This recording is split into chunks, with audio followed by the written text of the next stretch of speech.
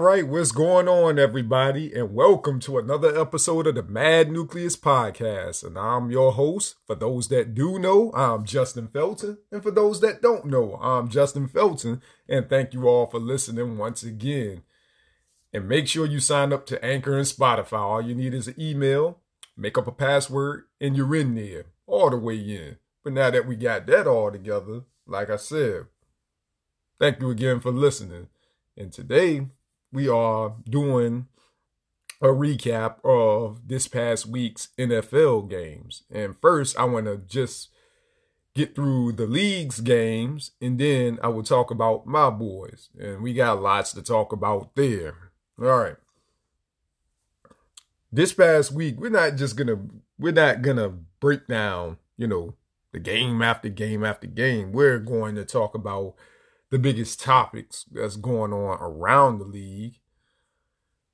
For instance, we're talking about, some upsets, quarterbacks that lost that probably shouldn't have lost, and teams that shouldn't have lost. It's still early in the season, so, the upsets are still happening.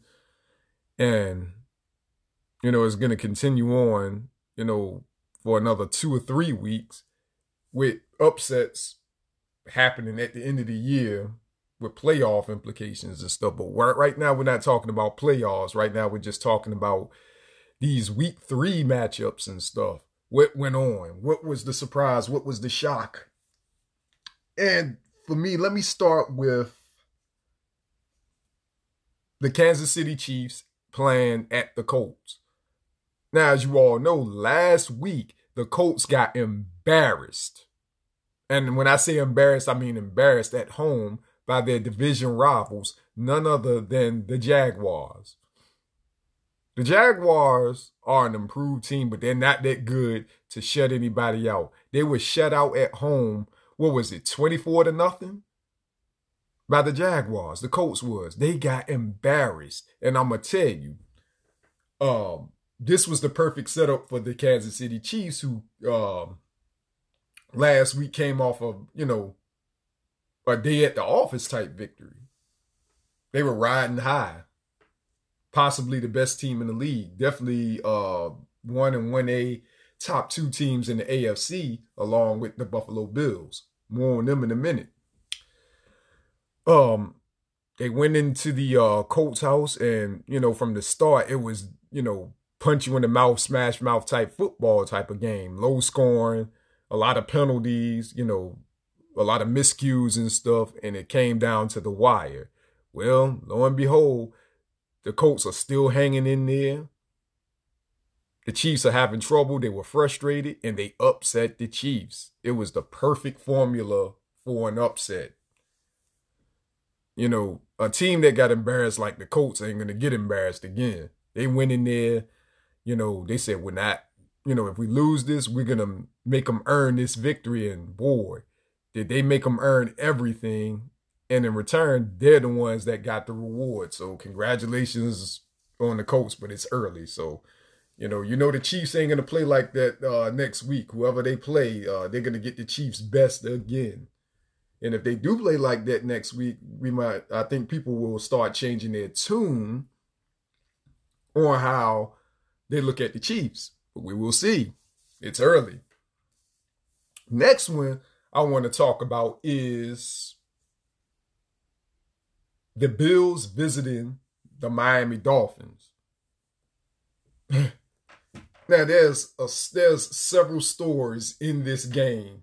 This game, I watched most of this game, and it was very intriguing. It was very exciting. So where do I start? Should I start with the Tua hit, which really was not roughing the passer? He pushed him. Tua falls on the ground awkwardly, and they throw the flag. And Tua can't even get up. He's got like spaghetti legs, like he's been knocked out by Mike Tyson. And, he takes a concussion protocol, and it's clear he does have a concussion, but he goes back into the game and plays. And he leads his team to victory. Gutsy performance, but they're not going to give him credit for a gutsy performance, they're going to talk about his concussion. And now they discussing these concussion protocols, and they're really going to clamp down now. If you got a slight hint of a concussion, you know, they're going to take you out the game permanently. Even if you can get back out there, you somehow got yourself coherent, you're thinking straight, you're talking straight, everything. If there was anybody that knows anything about that, it's two guys that knows how to manipulate it, and it was Troy Aikman and Steve Young, because they were the concussion brothers.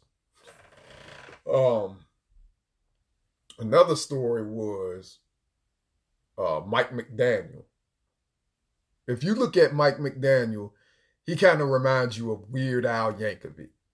He has a weird look, but he has this Albert Einstein type aura to him. I'm not calling him a genius, but the dude is extremely smart.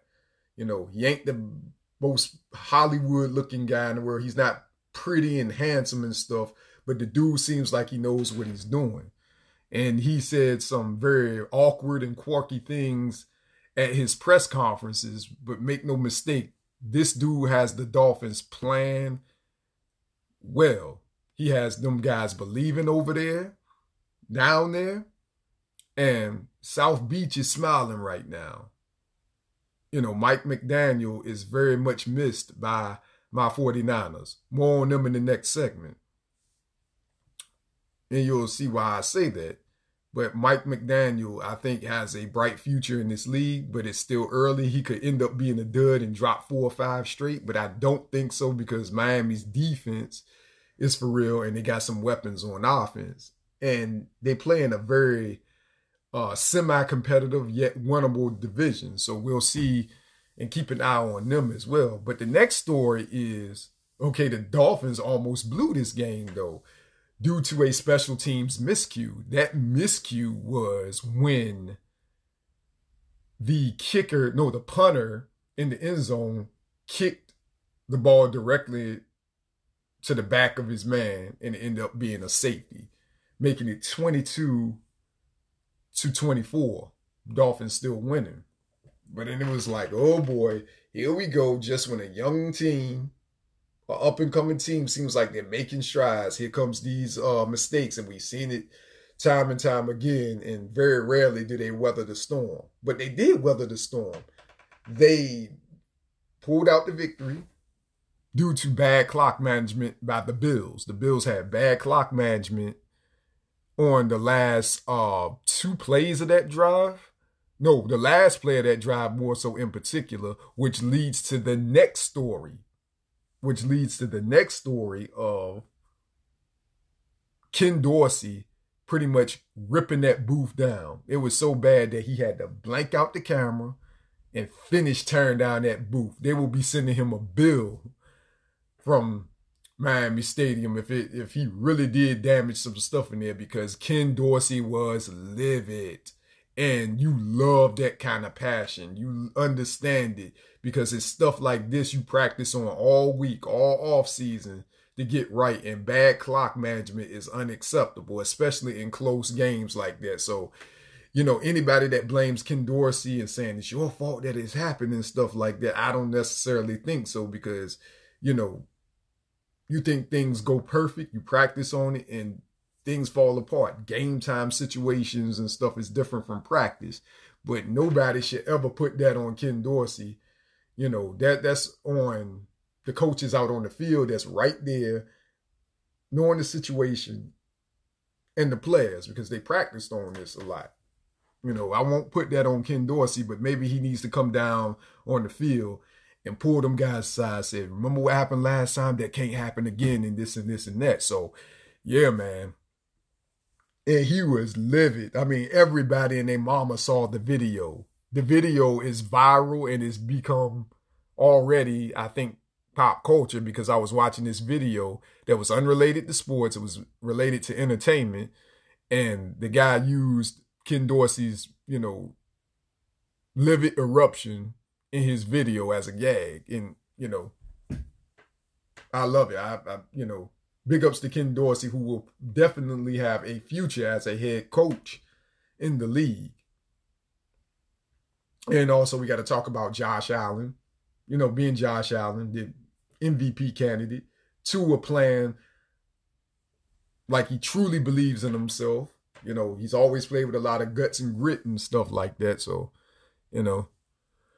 But what about any more games yesterday that was kind of upsetting? Oh yeah, the Raiders. They are 0-3.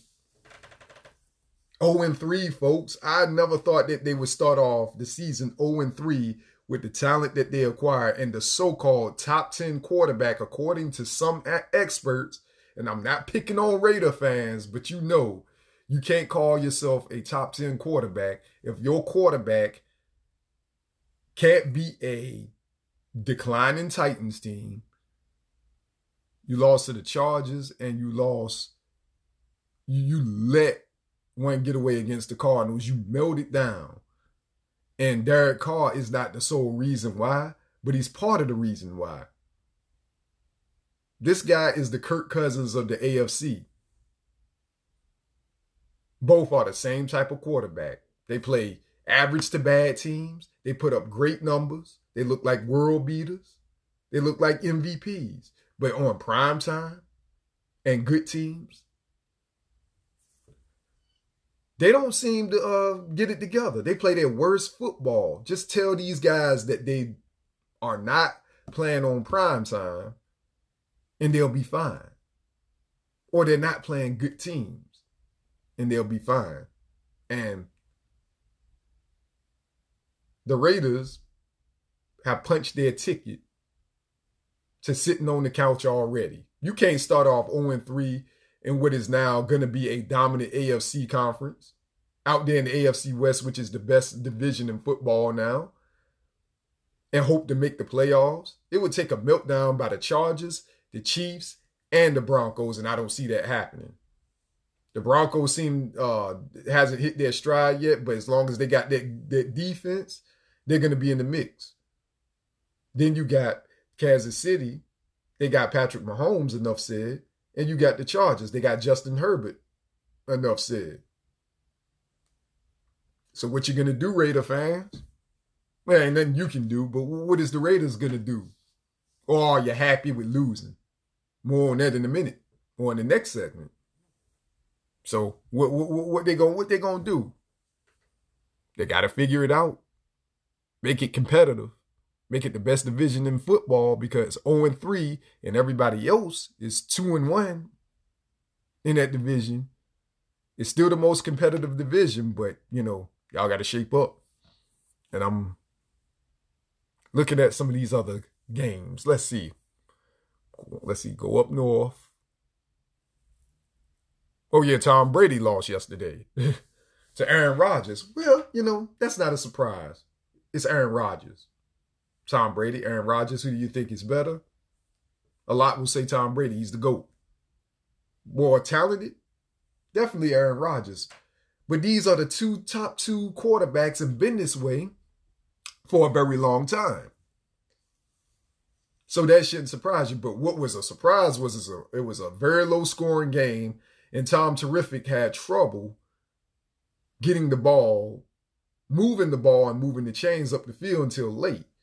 Also, same with the Packers. The Packers looked good earlier, then they just got stagnant, but their defense came through. Both teams had very good defenses in this game. Again, another low-scoring affair with two of the best quarterbacks to ever play the game. But Tom Terrific jinxed himself when he wore that yearbook picture of himself saying the best, the most successful or something like that, and looking straight goofy in his picture. And now, time to put the Jordan faces and, the Shannon Sharp faces on that one. That was kind of a jinx there, Tommy. Yeah, I think you know better next time. You're a smart guy. I know you won't do that ever again. I didn't watch too much of that game, but I was watching highlights and flipping through the channels and saw, man, nobody could score in that game. Two of the best quarterbacks and nobody can score. Nobody can really put up no points. You would think for certain when you saw this game on the schedule that at least 30 points by both sides was going to be scored. But who's going to get that one more point or that one more field goal? It's early though. I think offenses are still working out their kinks. Yeah, let me go on up the. Oh yeah, yesterday. Oh yeah, not yesterday, but Sunday.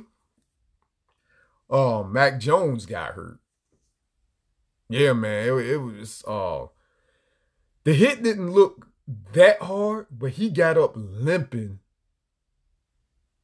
and I mean hopping in pain and stuff like that. And I still don't know what the official report is on his injury because I haven't been seeing the news on what his injury is, so it must not be too significant, which is very good, which is pretty good. You don't want to see nobody hurt or nobody's career derailed because of that injury, but it happens.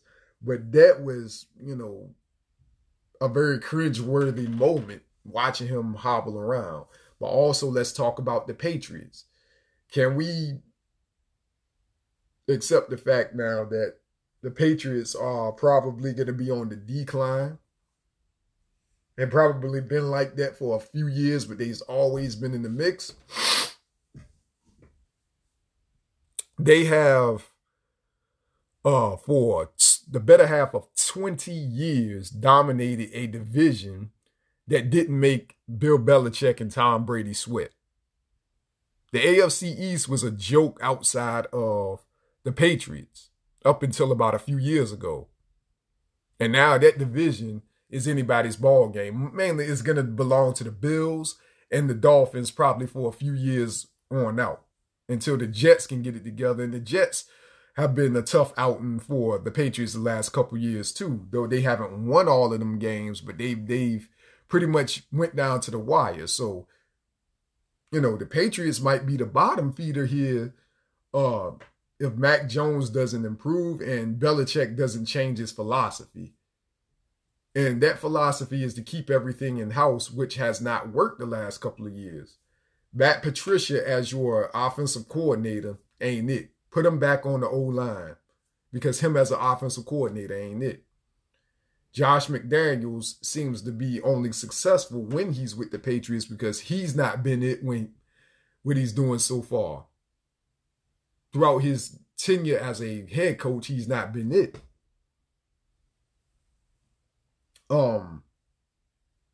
Your offensive philosophy is like Pete Carroll's philosophy: plain, vanilla, and ordinary, predictable, and teams know what to do against it. Mac Jones isn't the most gifted quarterback. He doesn't do anything spectacular except for throw the ball inside the numbers very accurately, but his deep ball is suspect. His mobility is, yeah. His pocket presence is pretty good, but when he faces 8-man fronts, he don't seem to do so well. But he's a second-year quarterback, so he's still figuring it out, I guess. But also he has to stay healthy because that's 2 times this year where he's had injury scares. All right. Any more NFC games that was I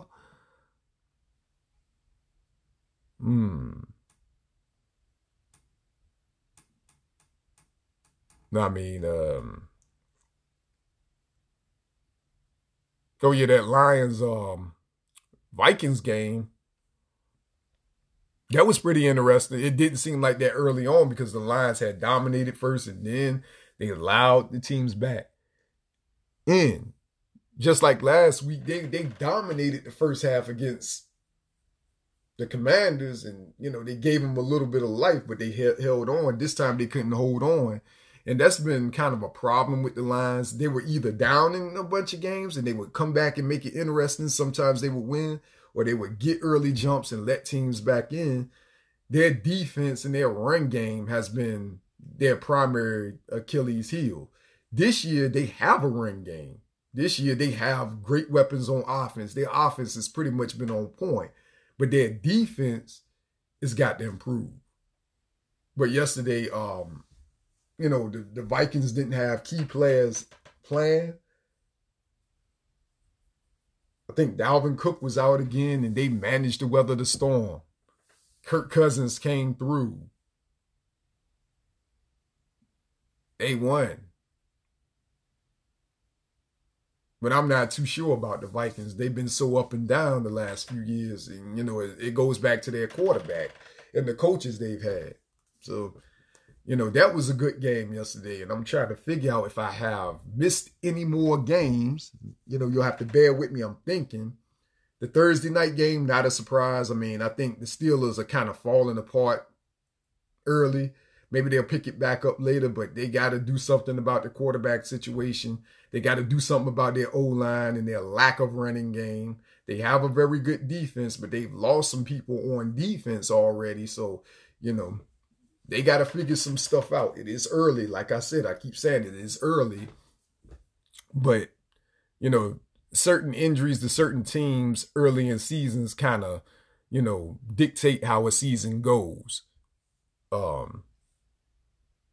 Let me go on down anymore. Hold up, the Falcons and the Texans. Well, I don't care who won that game. I mean, I think the Falcons won that game. I think, but that wasn't. I guess that was interesting, but I don't think either one of those teams have very many fans for anybody to care. And so I think that wraps it up for what was going on in the league. And, what to talk about was great quarterbacks losing and things like that. All the best quarterbacks like Josh Allen and Tom Brady and Patrick Mahomes, they all lost. Oh, my God. And they were talking like the end of the world was coming. And I was like, it's only week 3. I would rather for them to lose in week 3 where the games aren't as important instead of week 13. The best quarterbacks, that's when they do. In week 13, week 14, week 15, when there's playoff scenarios, that's what they do. They win when they need to most. So, you'll have to, you take the good with the bad. You can't win them all, though. But, I wouldn't go in panic mode so quickly.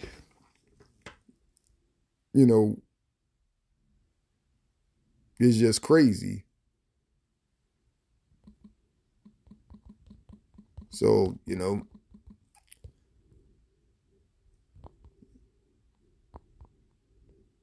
anymore. I'm going through the motions, folks. I'm going through the motions. So bear with me.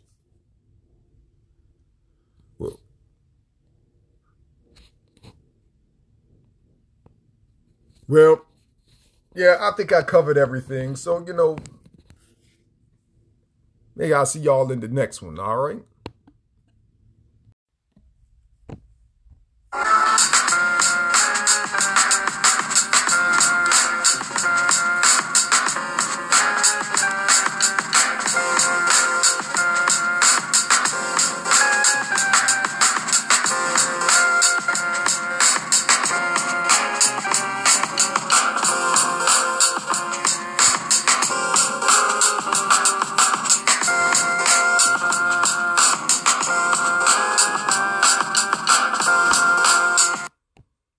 All right, welcome back, everybody. This is part 2 of the segment. And of course, I'm going to have to talk about my San Francisco 49ers. Now, where do I want to start? We're going to start with who they played. The San Francisco 49ers played the Denver Broncos at Mile High Stadium. And I would like to give a shout out to all of the faithful and the Niner Empire and the fans that went up there and represented. That's what we do. Every city we go to, we invade. It's been proven. You see the pictures. And no other fan base travels like we do. And if they do, show me where. Show me who. Bring them in. But that's not the discussion of the topic. The discussion of the topic is the game in itself. And the first start of the season, first official start of the season of one Jimmy Garoppolo facing an old adversary with a new team, Russell Wilson. He's playing for the Broncos. All right, to start off this game, I had this game as a low-scoring game. I had it being something like 20-16 or somewhere around there. But 20-16 was my final score. Well, I was right about what kind of game it was going to be, but wrong by several points of the outcome.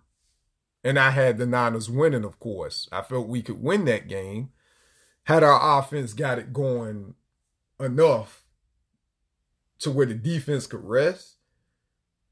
You know, they wouldn't have to face Russell Wilson at the end, but I always had in back of my mind that, you know, late in the game, the defense would have to face Russell Wilson in a crucial moment. And I have nightmares about that because Russell Wilson, you know, you can shut him down, but in a close game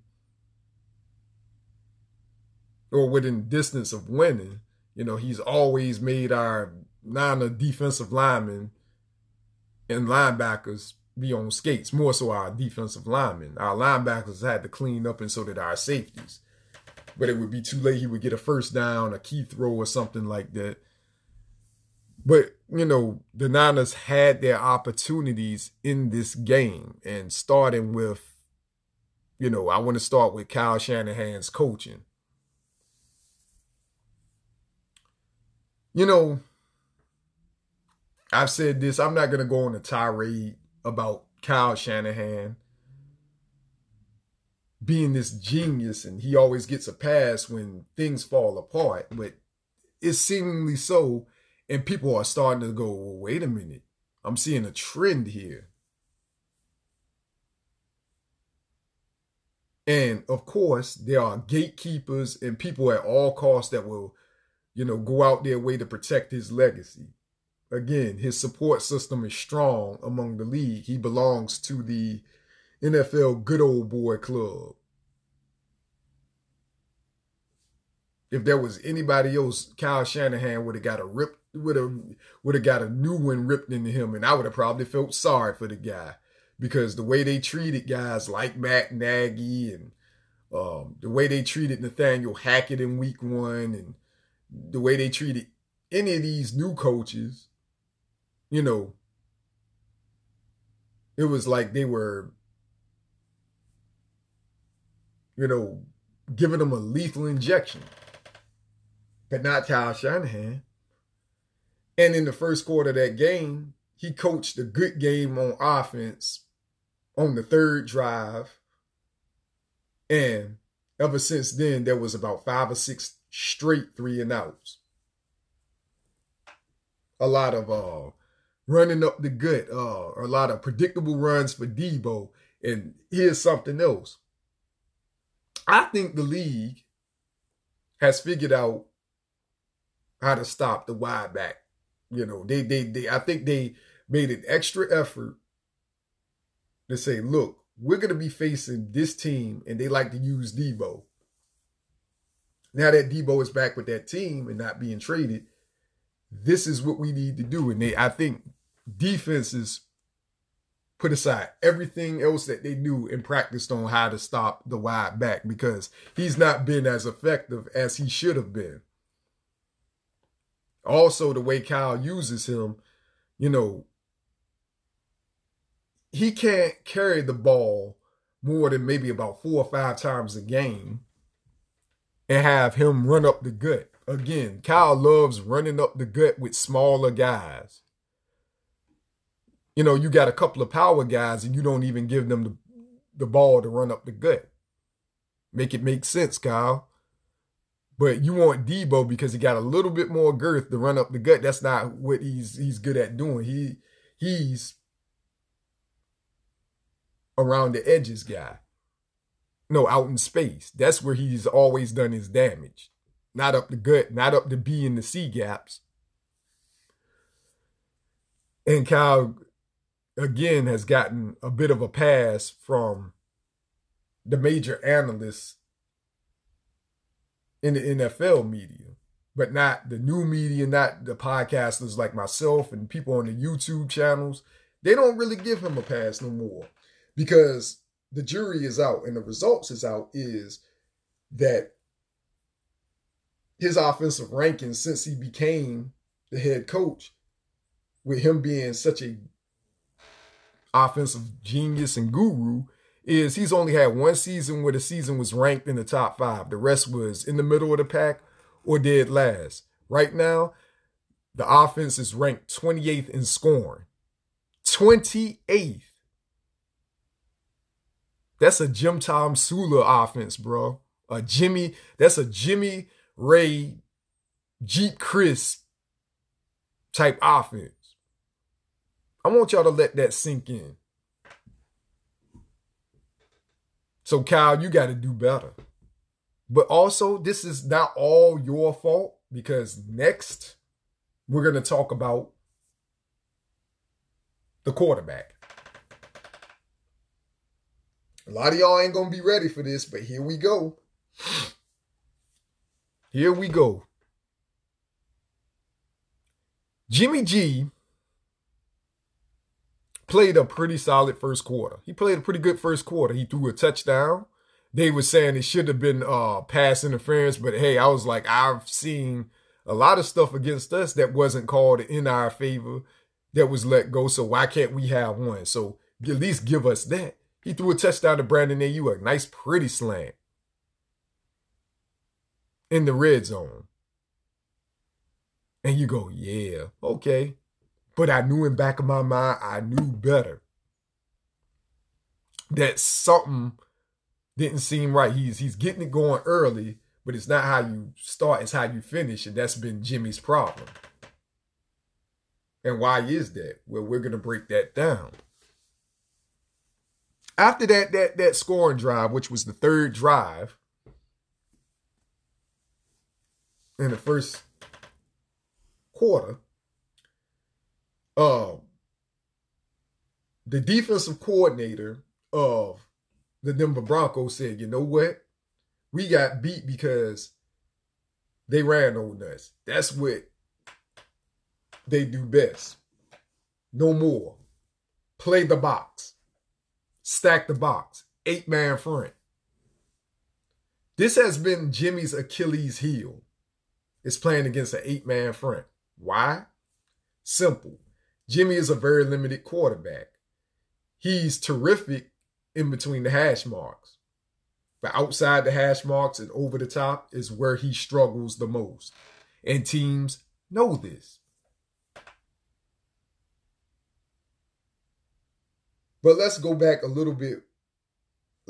But also, let's talk about him taking his first hit or his first sack of the game, which seemed to rattle him a bit.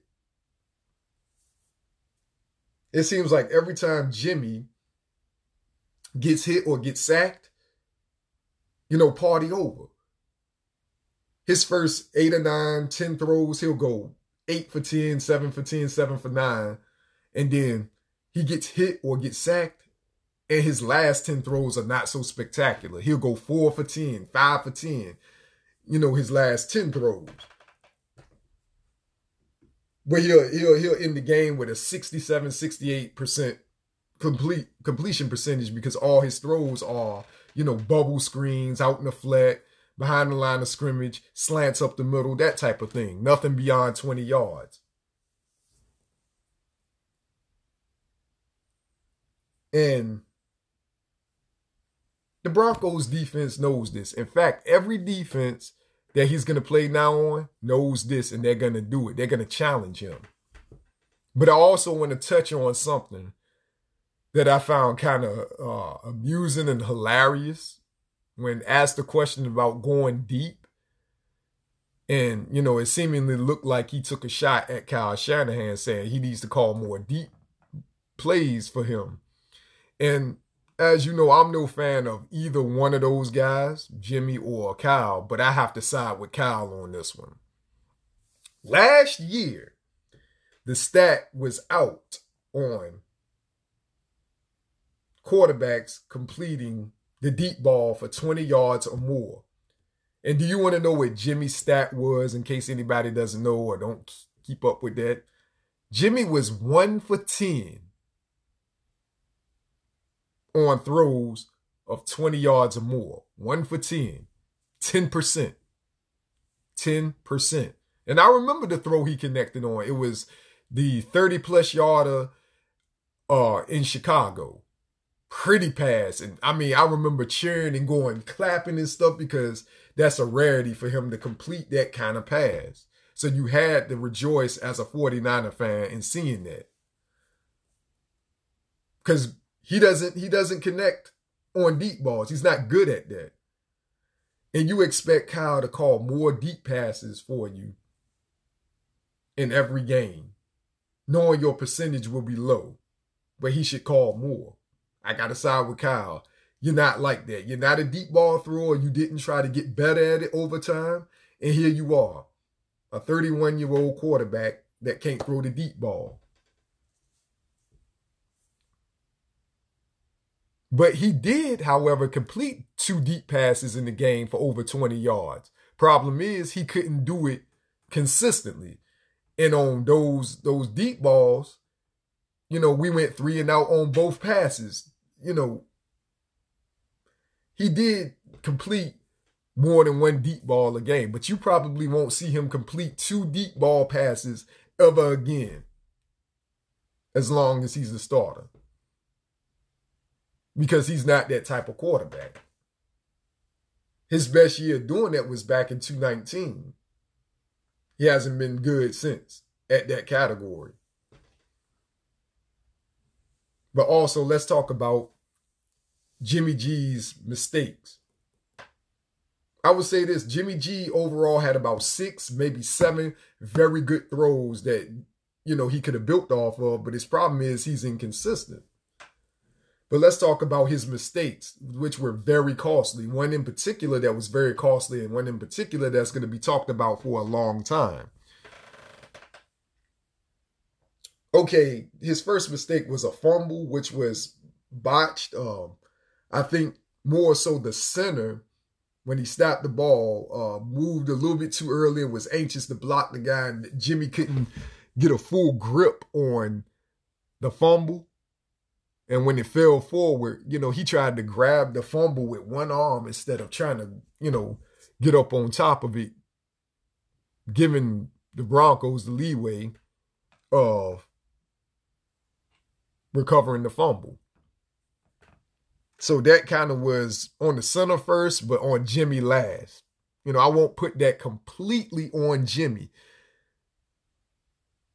But that fumble did not cost us anything because the defense, more on them in a minute, did their job. Second mistake was the mistake of mistakes. Oh, man. And I call him a village idiot on Facebook. But also, that starts with the play calling. Back to Kyle. He calls a play-action pass on the half-a-yard line in our own territory. Instead of just running the ball, you know, possibly getting 3, 4, 5 yards, maybe give him some more breathing room, and then he can pass.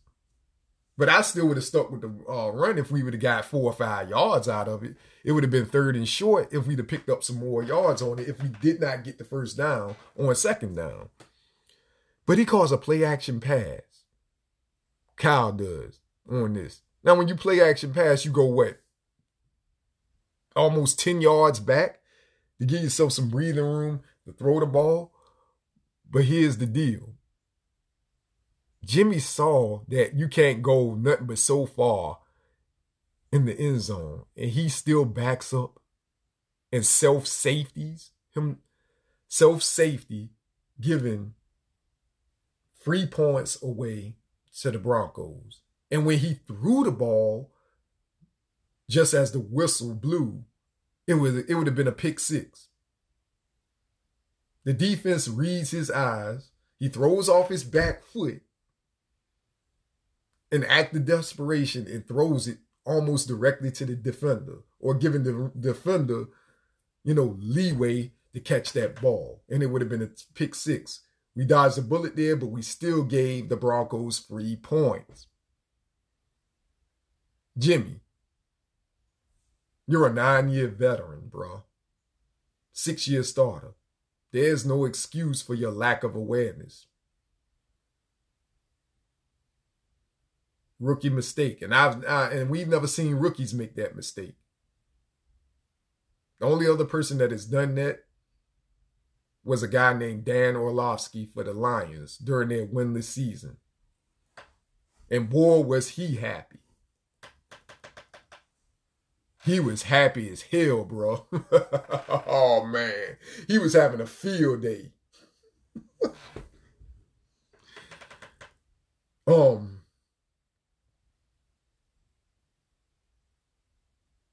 The next mistake. The interception. This is Jimmy being Jimmy, folks. Every time he's thrown an interception, most of them come where? Up the middle. Or where the C and the B gaps are, or anywhere up the middle where linebackers and safeties and corners creep right there. They read his eyes. They knew who it was going to. Okay, you guys got Kittle on lock. He's not going to try that, but he's going to try Debo. So let's give him a look and bait him into it, and boom. 3 defenders around him. The ball pops up, interception.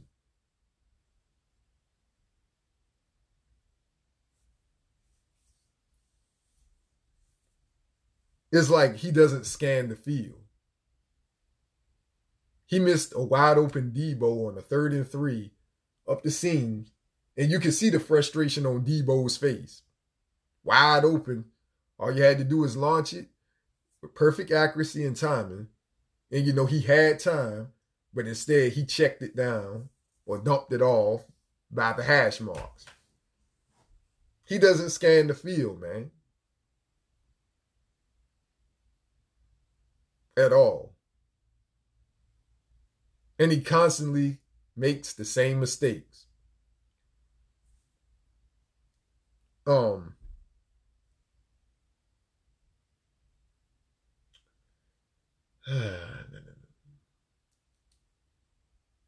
He's a 9-year veteran, and he's still making mistakes. I mean, what are we doing here? He can't read defenses. He can't beat teams over the top. And it was funny because in his press conference last week after beating a Seahawks team that we should have beaten, the Seahawks team was not very good. He gets out there with a big old cheesy smile on his face because he played a pretty solid game, of course. He had 1 touchdown and 1 rush touchdown. And, it feels good, baby. He says it's like riding a bike, as if, he didn't ride his bike for a whole year, got back on it and picked up where he left off like it was just yesterday. All good when you win, right? So after this loss, he goes to the press conference and says, well, I ain't up to snuff. I'm rusty. I need more practice time with the guys. Well, common sense would tell you that if you miss training camp, all the practices and OTAs, but Tom Brady has missed training camp. So has other guys, and some of them picked up where they left off. But Jimmy, these are the same core guys, give or take a few guys. They've added some guys, and they've, some of the guys aren't there. But this is pretty much the same core, mostly, in the same playbook. You don't have new coaches. You still got Kyle Shanahan. Debo is still there. Ayuk is still there. Kittle is still there.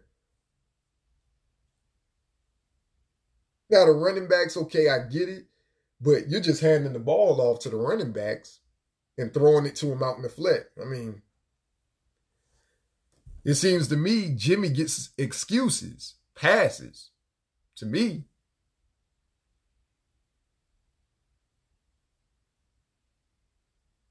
our rookie quarterback couldn't get the time of day. And I'm going to get on that in a minute. And I'm going to get on the last mistake, which was not Jimmy's fault. That was on Jeff Wilson Jr. that could have derailed a possible scoring drive, a field goal, or whatever. But something else that I've noticed. The defense was ready to go back to the locker room. And I don't blame them. Why? Because they've had to carry the offense all freaking night. Let's get on the defense. The defense was perfect, near perfect, outstanding. The only reason why they were not perfect was because they didn't create any turnovers. If they'd have created some turnovers, perfect. The defense don't get no criticism from me. They were outstanding. They only gave up 9 points. 9 points. The defense was gassed out there. The more the defense is on the field, let me tell you something, folks, the more they're going to get gassed because they are taking punishment. They're taking big hits. They're running around. They're doing more running around than the offense is. They got to chase folks. They got to, hit people and stuff. That wears you down. That's why time of a possession is important, and your offense has to execute, score points. You can't have 6-minute drives and come away with field goals or nothing at all. Some of those have to be touchdowns. And, it gives your defense some breathing room. The defense was disciplined, outstanding, and they were stout. One other flaw was they kind of got gashed a bit in the run game, but the Niners' run defense has been suspect for a while here. But the defense did their job, is what I'm saying.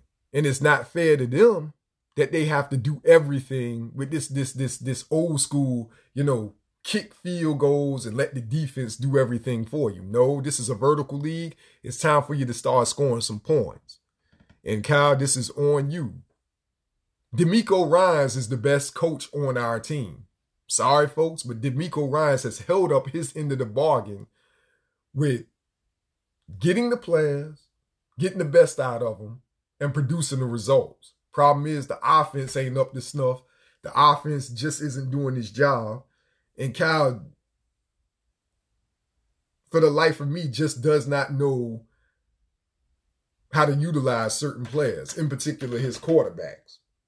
I think with Jimmy, he knows what to do because he knows Jimmy is limited, so he can disguise some stuff. But how he's used Trey is a freaking shame. And we in the predicament we're in now.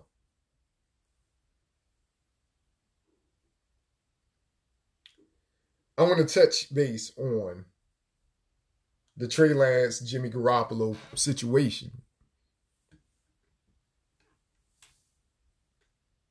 Now, all week one, the week after week one, after playing in the monsoon, pouring down raining, in case you haven't noticed, the Niners have the worst luck in that type of weather. I mean, we haven't been very successful in that type of weather at all.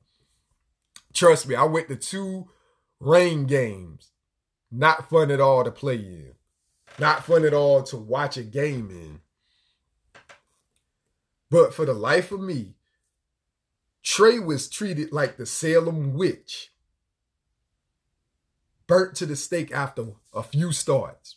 Was not given a fair shake. And people yelled for Jimmy G. People should have said, they should have put Jimmy G in that game. But they failed to realize something. They forgotten about the fact that Jimmy G played in the monsoon similar to that last year against the Colts at home and laid a huge egg. He was atrocious. I would like to argue that Trey was the best thing on offense in that monsoon. He accounted for 80% of the yards. The Niners had 331 total yards in that game. Trey accounted for 208 of those total yards. He had 164 yards rushing and 218 of those yards, and 54 yards rushing. He just didn't throw any touchdowns, but he had a average, decent game and accounted for most of the yards on the offense. But he got the brunt of the blame, and he took the brunt of the blame, knowing that he was not all to blame because in that game, the penalties from the defense, who was unprepared and undisciplined, killed us. And plus, Kyle's lack of, game plan and plan B and lack of detail killed us. But nevertheless, Trey got all the brunt, and people were yelling for Trey to be benched. Bring in Jimmy G. He'd have been better. Bring in Jimmy G. Okay, we start off the Colts game driving and moving the chains with Trey. You know, he produced 3 points on the board. Would have probably been another touchdown if he didn't get injured on the second drive of the game. But let's say, you know, we'd have got a touchdown, would have put us up 10-0. But Jimmy G comes in, throws a dink and dunk pass for 4 yards on 3rd and 6.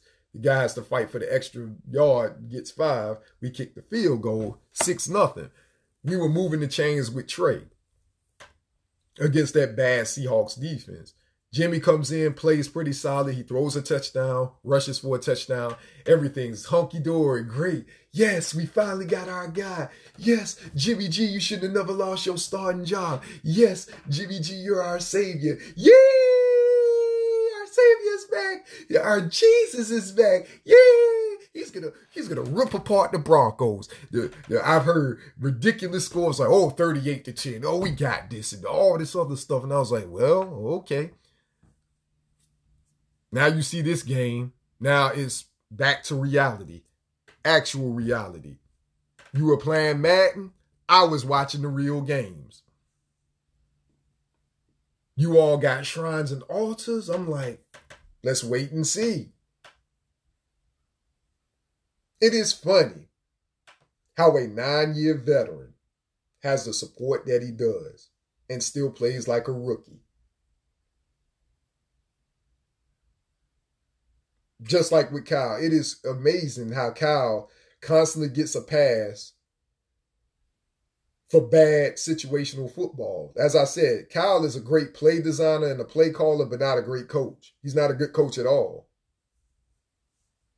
This man gets a doghouse. Nobody questions his doghouse, why he's putting guys in the doghouse that he needs. And he ain't won nothing.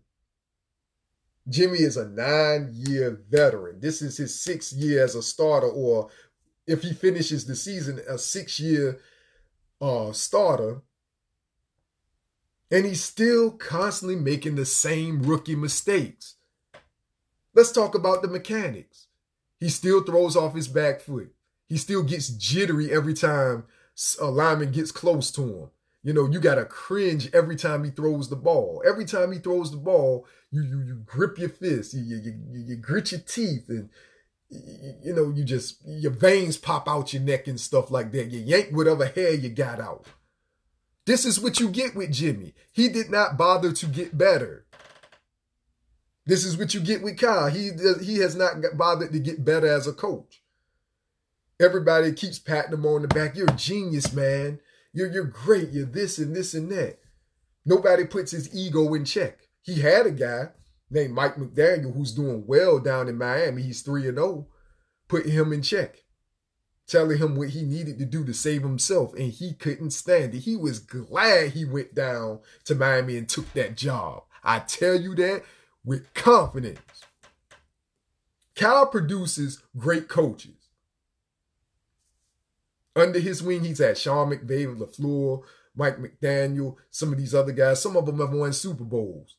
Kyle produces great coaches. Why is that? Oh, because he's a genius. No, because once they get away from Kyle, they actually got some freedom to do something. Look at Mike McDaniel.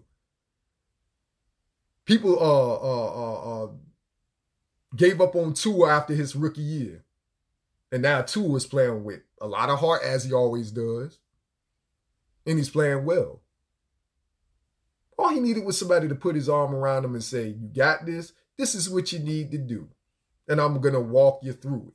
That's what Mike McDaniel does. That's what he was going to do with Trey. But, Mr. Egotistical Kyle, it's back when you're the highway. Nah, bro. Kyle not it, man. But y'all say, who are you going to replace him with? Well, Sean McVay, I think he wants to come back to coaching. Where the Cowboys will snatch him up with control freak Jerry. That ain't going to last, even if he does. I'm not saying fire Kyle, but where's the accountability factor with him? He never takes accountability. I think he did after this game because he knew the jig was up. More people was getting on his case. And now, is the balance going to shift with his support system and with his critics? Is it equal now? Not close yet, but it's getting there. And he did take some accountability. I will give him credit after this latest press conference. But he never did before because everybody was singing his praises. And as far as Jimmy, he never takes accountability either. Every time he throws a pick, he smiles. You know, well, he never said it's on me. See, Trey said it was on me after that Chicago game. Took full responsibility, even though he shouldn't have. It was the right thing to do because it makes you look like you're a genuine guy. But everybody knows that wasn't on Trey. All on him. But with Jimmy, we got to do better. We love him because of his smile. Let me tell you something. I like Jimmy G as a person, not as a quarterback. In fact, I would bet my money if Jimmy was to retire from, football, he has a bright future over there in Hollywood. Netflix would be ringing at his doorbell, blowing up his phone, and I would say, hey, dog, you need to go after that. Netflix, Amazon Prime, Universal Studios, you got the Hollywood good looks and the smile, bro. Go ahead, go after it, because I look at it like if Boban Marjanovic has a big scene with Keanu Reeves in John Wick 3, you can have that too, bro. You can have that too, bro. I mean, we all agree Jimmy G looks like Hollywood. He looks like freaking Cary Grant and he does, man. He has that look, man. We can't deny that. But he's not a quarterback. Not to me. He hasn't gotten better. Ever since he signed that big contract, he ghosted the organization and nobody could find where he was. Nobody got in contact with him. And you know when he first popped up again? When you saw him with that porn star. And I was like, ooh, man, that ain't a good look. I mean, I'm not judging him. He can do whatever he wants to. I ain't mad at him, but his awareness is what concerned me. And it showed in the game the other night. His lack of awareness, his pocket awareness is bad, and just his awareness in general after that safety. They now call him Safety G. Safety G. Somebody said it. It was one person that said it, and I'm surprised it didn't stick more, but they called him Safety G. Safety G. We all know that Stephen A. Smith calls him porn star Jimmy, and rightfully so. But I ain't mad at him for that, but his lack of awareness scares me, and his lack of accountability is concerned. But he's been called a class act, and how he handled the whole backup situation was classy, but, let's not act like this guy, doesn't take accountability for his mistakes, because he does not. But Trey gets treated like the Salem witch. And he's probably sitting up there like, well, this is who y'all wanted. This is what 60% of the fan base wanted. And it's the classic example of be careful what you wish for. But I think more so it starts with Kyle and Lynch first. John Lynch ain't off the hook on this either because he's whiffed on some pride. He's whiffed on some obvious talent. Big time in the draft. But I'm going to say that for another day, though. Also, it's only going to get tougher for us. It's going to get harder and harder for us because the injury report came out yesterday that Trent Williams has a high ankle sprain. And anybody that knows about high ankle sprains know that them things take a long time to heal. In some cases, or probably in all cases, I've heard they were like worse than breaks and fractures. So Trent Williams is going to be out 4 to 6 weeks, they say, and he's 34 years old. That is a huge blow to what our offense wants and needs to do. So it's only going to get harder for us. Colton McKivitz has a big task on his hands. And from what I heard about him in training camp, he's had an up and down training camp. So we'll see if he adjusts well in game time situations. Also, one of our starting linebackers, Al Shazier, who's been big for us, he's going to be out multiple weeks with an MCL sprain, much like Elijah Mitchell is. So, yeah, man, that might be a devastating blow to our defense as well. But I don't know if it'll derail the defense to the point where they'll just fall off. But, you know, that's something to keep an eye on. So, you know,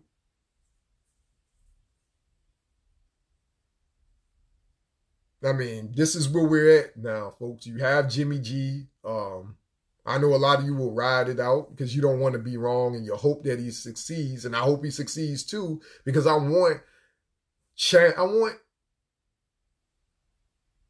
our 6th Super Bowl. But I just seen too much of Jimmy G and Kyle to know that I know better. They have not shown me that they have gotten better at what they needed to get better. And, you know, maybe a wing and a prayer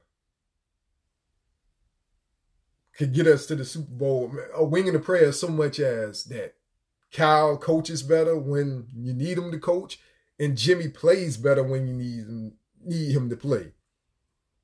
But also I know, you know, as long as there's going to be 8-man fronts and he's forced to throw the ball a little more instead of throwing it 21 times a game or 18 times a game or whatever it was intended for him to throw, he's going to have to throw it 30, 35, possibly even 40 times a game. And I'm not sold that he can do that consistently.